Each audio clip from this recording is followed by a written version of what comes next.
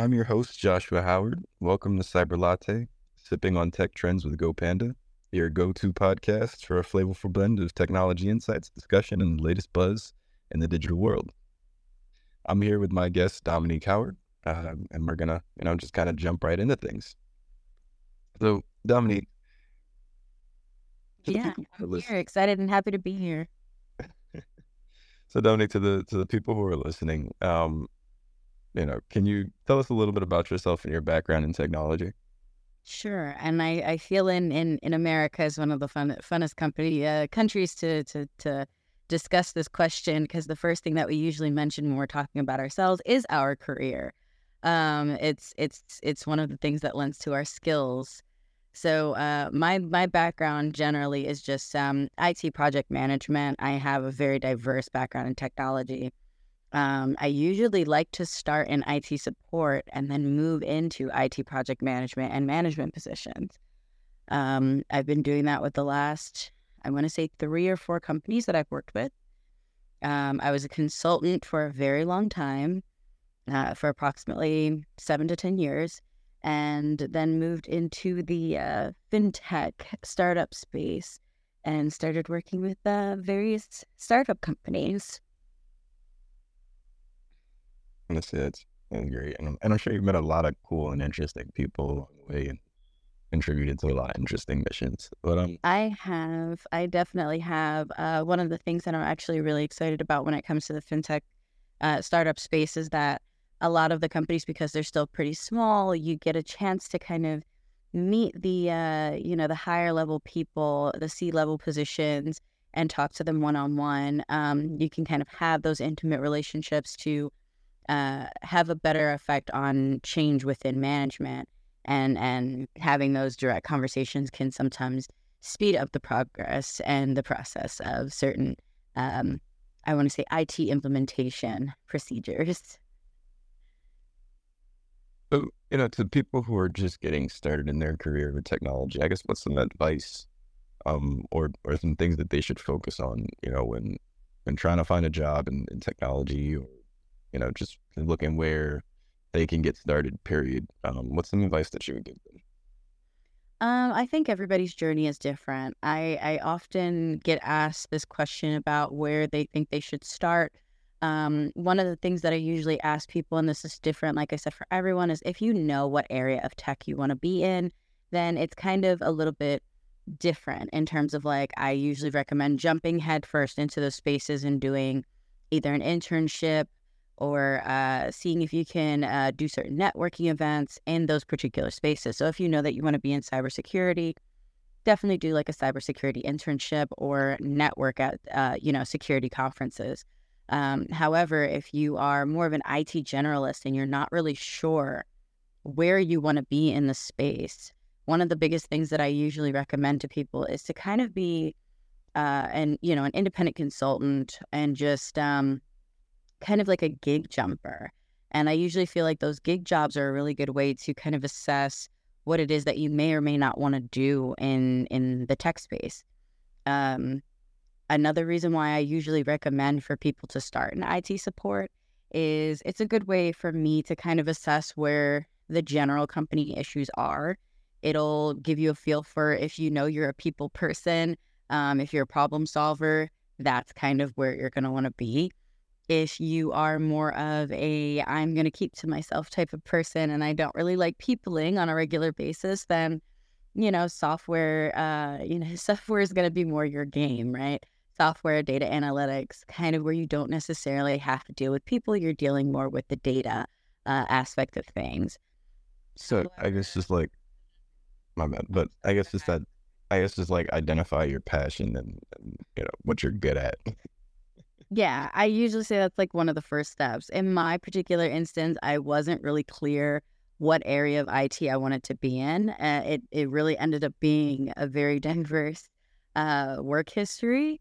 But one of the biggest things, like I said, that I did learn is I like rooting out the problems, recurring problems that may come up and be burdensome for a company's customers or even company's internal staff, right? And then once you have in IT support, you can kind of see the recurring issues that keep cropping up and causing those issues and a drain on resources. Then you can kind of put together a solution to move toward, okay, this needs to become a bigger project. And that's how I usually move from IT support into project management. Honestly, it's a pretty awesome transition that you're going to make there. I mean, so how did you get, the skills that you need to be able to, support these people, support these businesses, and deliver on projects? Like what did you do to acquire the necessary skills? I mean, obviously you acquire skills over time with work experience, and as you meet more people in your network, you guys have these conversations about things that you guys have done and implemented. But when you were first getting started, where did you find, like, what did you use as an education resource, and where did you find it?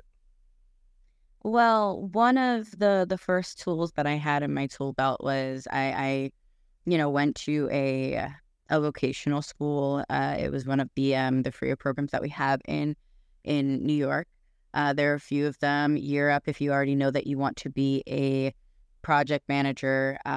For those who are specifically just determined to go into the IT space, Perscolis is the one that I did. And Perscolis does have a vast majority of IT courses. The one that I ended up taking was network engineering. And I was really excited about starting out in the network engineering space. A lot of people were like, that's a more difficult task than just general IT support. And I couldn't understand why they were saying that. But basically, getting your certifications, one of the biggest things is like the baseline is A+, right? So you have your A+ certification. Then you have your Network Plus certification to kind of say, the network aspects of things. And since everything is online, everything is cloud-based, everything is online, network was kind of like that step up from the hardware, software basics type of situation.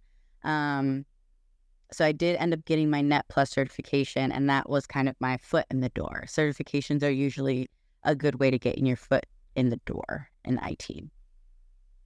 And I think that that's also another thing worth mentioning is IT is a great field because you don't need a formal education. You don't need to go to college and, spend 60 to 100 grand over 4 years just to get a degree.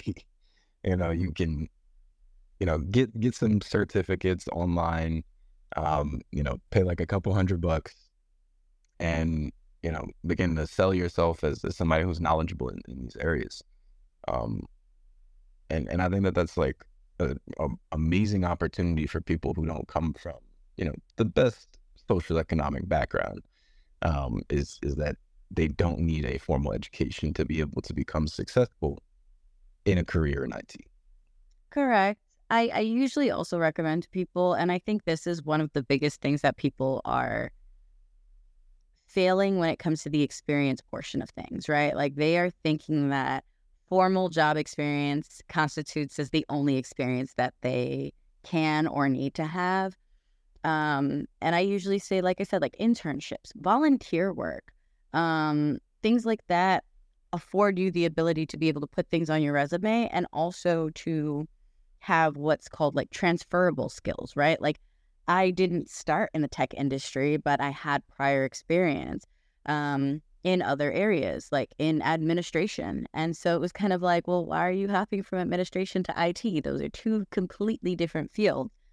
But the point is, how do those skills that you acquired from your previous experiences transfer into what you're going to be doing in IT? If you are coming from a hospitality environment, well, if you're going into IT support, then you know how to talk to people and you have been hospitable with people, managing and customer resolutions. You understand that people are going to get frustrated and angry. Because they're like, something's not working and I need you to fix it. But knowing how to transfer those things from your previous experiences, even if you don't think they're related, into the new space. So having the certifications and then having previous experience, even if it isn't necessarily in the tech space, but finding a way to bridge those two. Honestly, I think that my biggest issue with doing that has been networking and finding the people, like just people, right? Where we can bring the resources together and solve an issue. So like, with that being said, I think having a powerful network will also attribute to that. So, Dominic, I know that you've, been in the tech game now for damn near a decade. How Yeah. have you been able to network in the tech field? You know, is there any specific place where, you can find events, you can, you know, meet people, like schedule a calls? I mean, obviously work events and There are lunch and tons of learns. tech events. There are really tons of tech events. I mean, literally, if you Google tech events, you're gonna have tons of stuff that comes up. You can look on Eventbrite and find tech social events, women in tech events for those who are of the female demographic. You even have minority in tech events. So it's not like there aren't tons of networking and social events that you can find. There are even virtual events that you can find if you don't, want to go in person. One of the biggest things that I probably will say kind of helped catapult my trajectory in tech was networking and socialization, but more making sure that you're not burning bridges and that you are not necessarily excluding anyone because you don't think you know how to work with them. You're going to encounter a lot of different personalities in the tech space that you may not necessarily know how to function with, but find a workaround and find a way to still be, keep that person included in your network. And the reason why I'm saying that is because when I was still in, my tech classes and my tech courses, there was one particular person who he wasn't exactly very popular with anybody in the class, and nobody really knew how to work with him or talk to him. And I still kept a really open mind and making sure that I kept connected. He decided to kind of leave the class a little bit prematurely. Um, but it was really interesting because he decided to step into the tech space as a consultant. He was basically doing gig jobs. He had created his own company, his own IT company, and was doing gig jobs. And he needed an assist. And because a lot of people were not comfortable working with him or didn't know how to work with him, he had called me. And the reason why he called me is because he was like, look, I know your work ethic and I know that we can work together. You are willing to try to work with me. He goes, I know I'm difficult, but you are willing to try to work with me. And some people are more or less likely to just kind of disregard a person that they're like, I'm not even going to try to work with this person. They're too difficult. Um, I'm urging people to try to get out of their way and find a way around that because he actually brought me on board for several of his projects. And he was one of the people who helped me establish my experience, even in the gig world, where it built up my resume with experience and then helped me land my first client, actually, my first solo client, where I had a steady job. So it's not just about networking with the people that you think you're only comfortable with. It's about getting into the discomfort of a lot of different things, conversations with people that you're like, oh, this person is weird. There are a lot of weird people that are also influential people. So get comfortable with being uncomfortable and having those uncomfortable conversations with people that you don't necessarily exclusively relate to. Um, yeah, it's about getting out of your comfort zone. Definitely. So I think to sum up, people who are looking into getting into technology, they really just need to, one, identify what it is that you want to do in technology because it is a very broad field, right? And once you've identified what it is that you want to do in technology, go and learn about it. Go get certified. Go network and meet people who have the position in the job that you want and ask them questions. And like she said, get uncomfortable. The only way that you can grow is through discomfort. Correct. Um, and I think that once you've done that, you will feel so confident to be able to talk the talk and walk the walk of technology where it'll just flow effortlessly. Um, I mean, I think that, you and I can both say that we kind of gotten to that point where we can talk the talk and walk the walk with technology, and it just kind of flows. Um, so yeah. And then stay informed, network, develop those soft skills, like Dominic was saying, where learn to work with people who most people don't necessarily want to work with, or they have a difficult time working with them. And a great way to, continue to network and find those people is, online, right? Like you were saying with events, Eventbrite, and just reaching out. And honestly, I think that there's so much opportunity out there. Technology is changing every day, and because it is changing every day, it's a new opportunity for somebody to learn something new and implement a new solution for a business. Now, carrying on, having a career in technology is great because it is an ever-changing, industry. But Dominic, what are some of the things that you're seeing, right now that are shaping the industry? I mean, like recently we've got AI with ChatGPT, we've got blockchain, cybersecurity, quantum computers, what is it? Augmented reality and virtual reality. So like, which of these technologies do you see right now shaping the industry the most? And what do you think is going to have the biggest impact in the long term? So far, I think it's AI. A lot of people are really nervous about that, but a lot of people are also really excited about it. AI has kind of made an impact on a lot of people's positions and a lot of people's jobs, including their day-to-day. AI is it's integrated into a lot of different facets. It's not even just like, I want to say my first introduction to AI was email generation. And I was like, oh, this is pretty cool. Like, this is helping me write an email a whole lot faster. I just put in the summary points and boom, out pops the most perfect, sweetest email. It didn't even technically sound like me. It sounded like a very, very, very sweet version of me, very nice version of me, and not as direct. But I was like, you know what? It's probably for the best that it is still very, very cordial. Let's be honest. It's not replacing human intelligence anytime soon.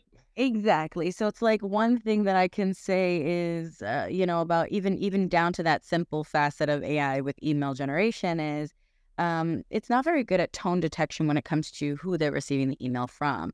Or it'll look at the last email that was received and not necessarily the entire email thread. So you're talking about, if you are dealing with a customer or client who is usually very used to getting a succinct version of the message that they need to receive, AI is not necessarily the best for that. Like, you have to type in maybe a few different prompts in order to get it to that point. Make this succinct but cordial, make this direct, but so there are certain things that AI still won't necessarily grasp. Tone and cadence is one of them. Humans have their moments where they're a little bit better at interpreting that. So AI, I think, is shaping a lot of different things, from calendar integration to automatically sending out certain automations, or even building certain automations. Yeah, there are a lot of different facets that AI touches. Too many to get into on this call, but either way, AI is probably one of the most explosive technologies. Now, here's the thing. I am going to kind of say this. I think when you have a big boom in a new technology, it's usually a rush for other companies to try to figure out how they're going to implement this. And sometimes they're rushing too fast to try to implement it, that the thought process of how to implement this or what it's going to be used for isn't really solid and thought through. They just want to hop on the technology. And that's great to be excited and enthused about it, but they won't necessarily have the full scope of understanding of that technology and how it's actually going to help or be used. Why I'm saying this is because I think it's still, even though those technologies are out there and it's great to keep an open mind about them, understand that some of these companies are still being run. Most of these companies, the bigger ones specifically, are still being run by a lot of older people who are scared of making those newer changes or not sure how to make those newer changes. So I still want to say this to any of the tech people who are out there. if you're just getting into it, still make sure that you have your fundamentals down. Because there are still companies that are out there running on Windows 10 or Windows 8. Oh, shoot, Windows 7. Windows 7, exactly. So yeah, there are still companies that are running on some of like the really old Linux systems. So just make sure that you still understand your fundamentals, because you might be thinking, oh yeah, this is a very big company and they've got to be, tech forward, and you'll be in for a really big surprise.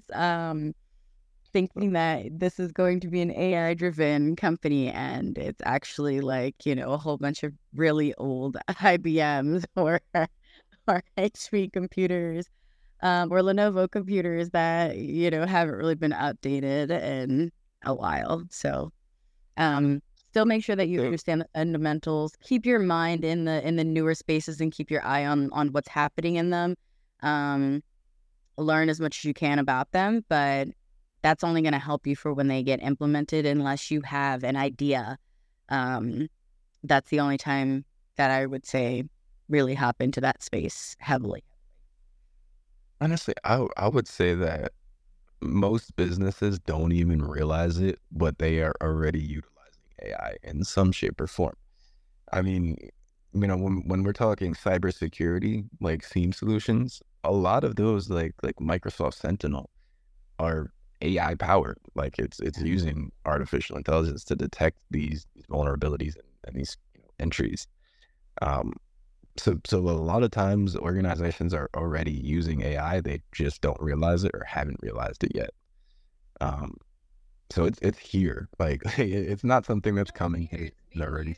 It's definitely being used, but I want to say a lot of the companies that are usually using it and implementing it at such a fast speed is the companies who are pretty much in the process of already developing it, like they've already been developing it, and they knew in what aspects they wanted to utilize this particular piece of technology. So like, like I said, with email generation or helping with scheduling, or even with security detection, like you said, a lot of those companies had already started building out their own learning algorithms and knew what they wanted to teach their AI.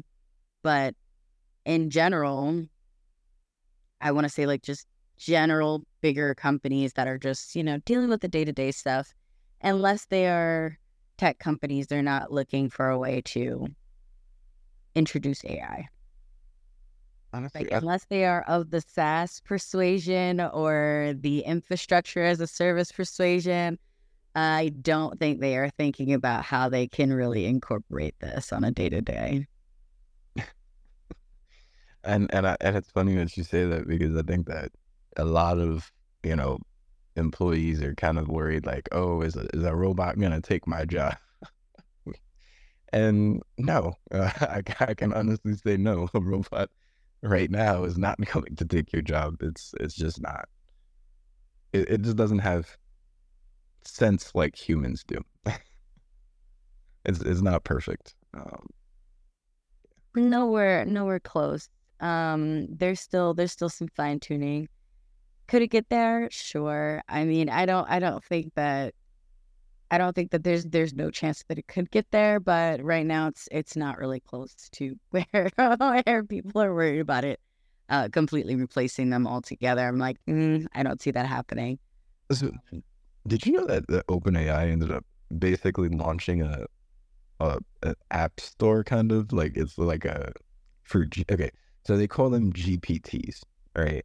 So like basically you can kind of pre-train the language model, like with a few different prompts where you say, oh, like make me a chef that will recommend me a recipe, right? And then like now the AI will just focus itself on, making recipes with the ingredients that you like. So I don't know. What are your thoughts on the GPT store that OpenAI launched? I mean, and also this, supposedly they're supposed to make it where people are going to be able to monetize and make money off of the GPTs that they create, which is kind of cool. It's cool. in my mind, passive income for some people. Like I said, some people already have ideas on what they want to do with AI. And then there are some people that don't have a clue what they want to do other than what they're seeing other people do.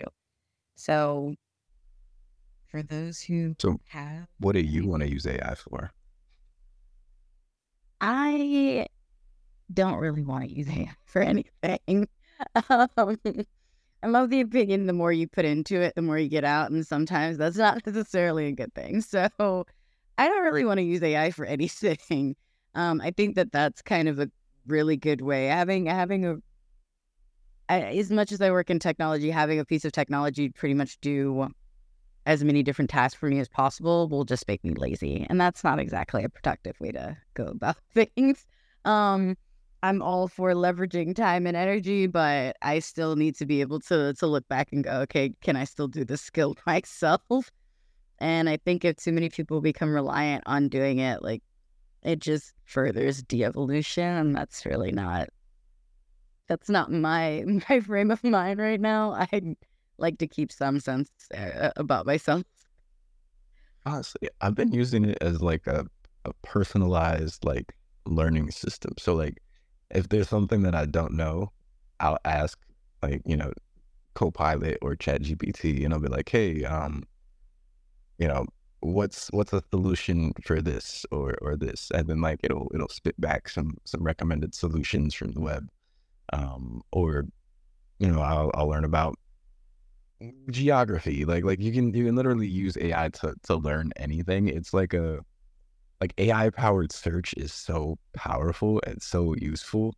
It's like it just puts so much information at your fingertips because now you don't need to look for specific keywords. It'll be intelligent enough to understand the context a little bit behind what you're talking about, which is really nice.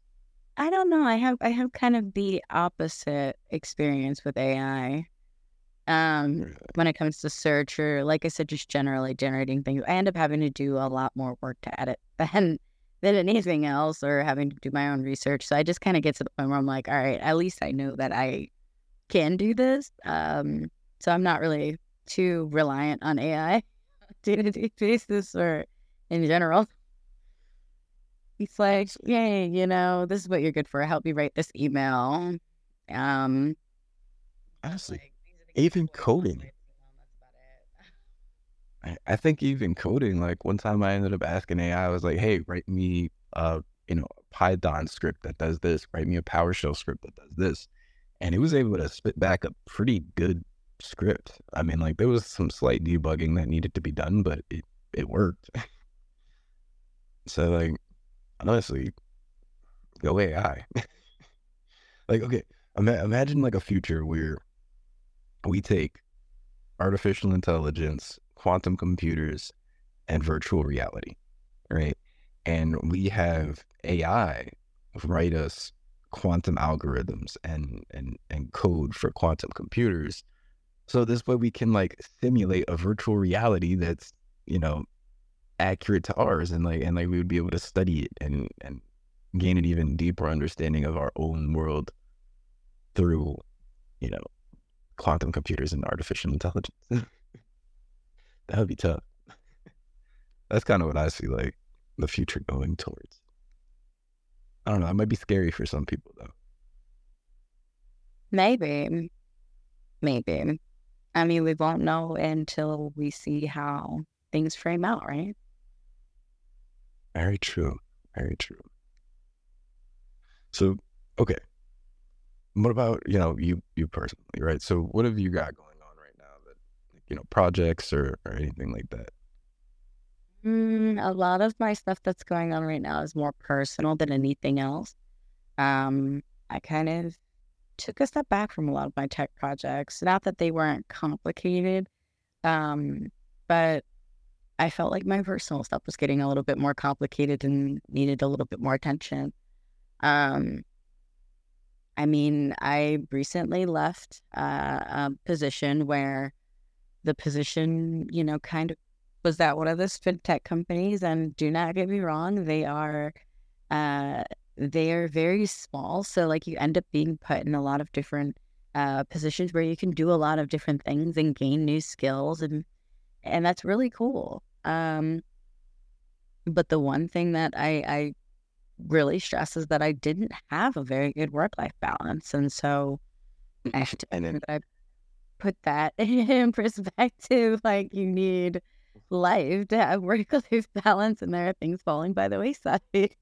Um, so I got put into one of those roles that, some of the smaller companies don't necessarily have, but they definitely needed to fill that void.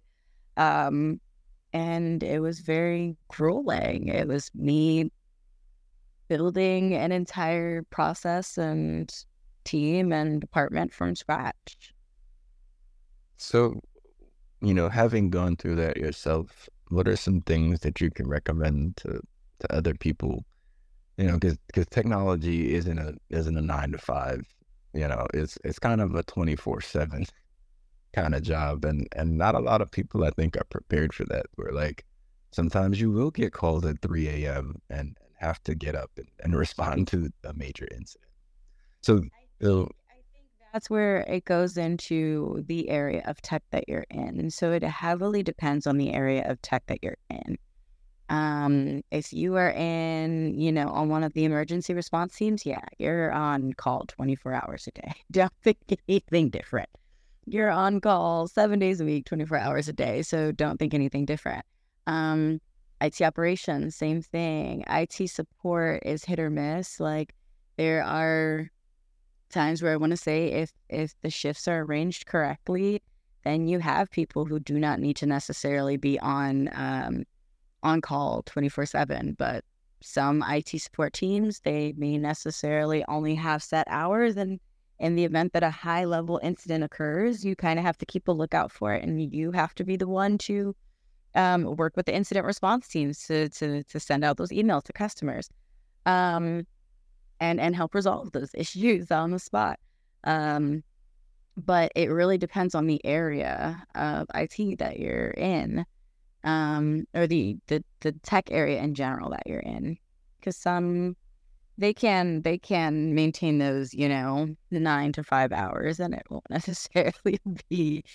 I have to look at my phone and my computer every 5 to 10 minutes to make sure everything's all good. Um, But for those of you who aren't sure what you want to do in tech, and you are looking at the IT generalist aspect of things, do not bank on having the healthiest work-life balance unless you are in a company that specifically prioritizes that, and unless you have a manager who's in a company like that specifically prioritizes that.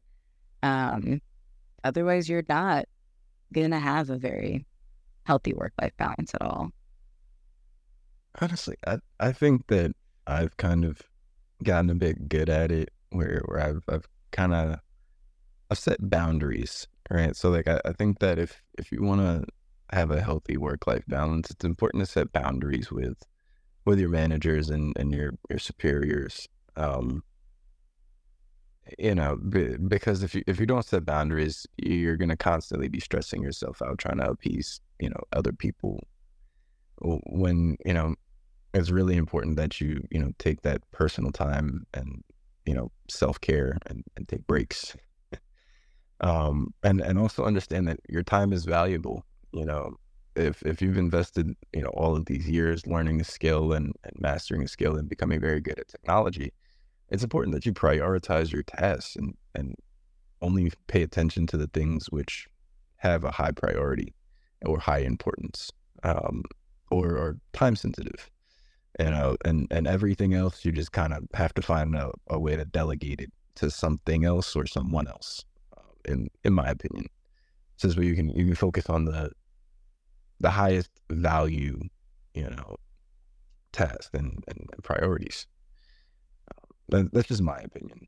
No, I mean, you're absolutely right about that. Another aspect that kind of contributes to having some form of work-life balance is making sure that the people that you're working with are, I mean, you can't fully control this, but making sure that they're confident enough to survive without you is basically one facet of it. Because if you know that they may have complications and you're the only one who can fix those complications, then yeah, they're going to call you on a day off and ask you to come help. Or, even if it's time off and they're not bothering you, you might have to come back and kind of clean up the messes that they weren't able to actually fix. So I want to say, like, do not necessarily gatekeep certain things that you're learning, that your coworkers that are directly on your team can use, because then they're just going to keep calling you for that one particular thing that they think, oh, we can't do this, but this person can do this really, really well. So having people who also know what they're doing on the same team as you to pick up, not necessarily pick up the slack, but to pick up where you left off seamlessly. No, I think that you did touch on a key point where you want to make sure that you're surrounding yourself with good people. So, when you're interviewing for these roles, I think that just as much as they're interviewing you and trying to get to know you, I think that you should be doing the same, trying to get to know the team, trying to get to know the company, because honestly, you're making a commitment. So you need to be comfortable with them just as they'll be comfortable with you. You need to see if you like them just as much as they need to see if they like you. And I think that it's important to keep that in mind, when interviewing for roles, any role in any career for real. Keeping that aspect in mind, you're dedicating so much time and energy to a job. It's basically like a marriage. Like you said, it's a commitment. And you have to make sure, never operate from a place of desperation. So, if that tends to be the situation, then use it as a stepping stone, but never operate to find a position that you actually need to be in from a place of desperation.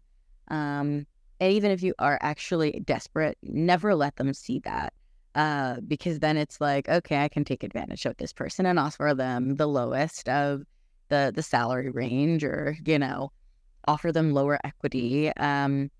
Never operate from a place of desperation, because companies are going to use that. That's their bottom line is important to them.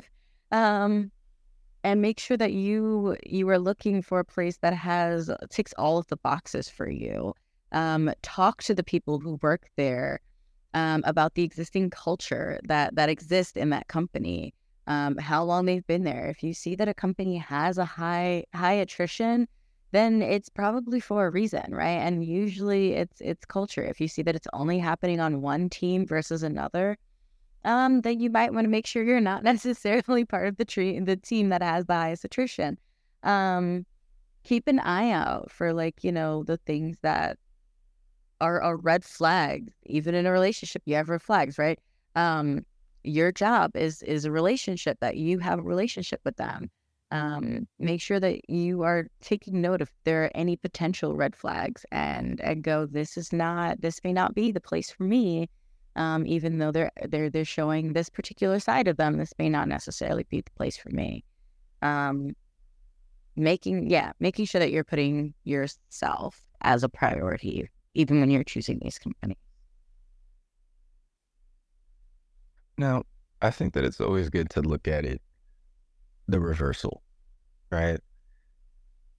Put yourself in the company's shoes, right? Be a candidate that the company wants to hire, right?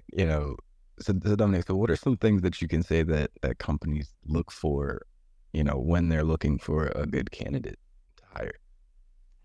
Really couldn't say definitively, because I'm not in recruiting. That's fair. But technology.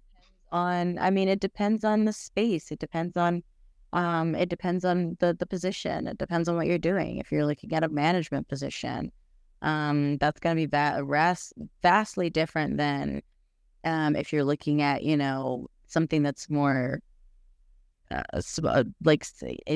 single contributor role. You understand what I'm saying? Like it really depends. Because some people think that it's about having a whole bunch of experience and a string of jobs back to back, and that's great. Other people are looking for somebody who's been there for 5 years at a position or 10 years at a company. And it's like, okay, that's great, but not everyone is looking for the same things. I can't say definitively what it is that one particular company might be looking at or looking for in a candidate. I'm going to say that, typically I'm a little bit more open-minded when I'm working with someone. People can be taught certain hard skills, but in terms of like soft skills, that's a lot harder to teach. Yeah. And make sure that you are personable and make sure that you are teachable and coachable and open. Try to curb any arrogance that you may have. You may think you know something, but you may not necessarily know how, there's, as they say, there's, many ways to do the same thing, right? So you may not necessarily know their way or their brand that they may perform that same task that you've done 15,000 times at a different company. Be open to learning a new method. It may be an easier method, or you may be able to show them an easier method. But if you don't know and you're not open to learning it, then I can't work with you because you're not exactly coachable, teachable, approachable, or willing to listen to anything that anybody else has to say. Definitely.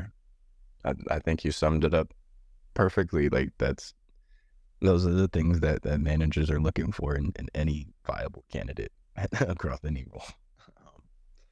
But Dominique, I would like to thank you for taking the time to speak with us and have you on the show. And yeah, so we're kind of coming up on our time, so I'm going to sign off. Thank you to the audience. Make sure you guys follow us on all of our social media pages, so this way you guys know when the next episode's coming out. Yeah. Anything you want to say, Dominique, to close this out? Be approachable, be coachable, and make sure that you keep your priorities in order. All right. That's good. With that being said, we are signing off. All right, guys. Bye.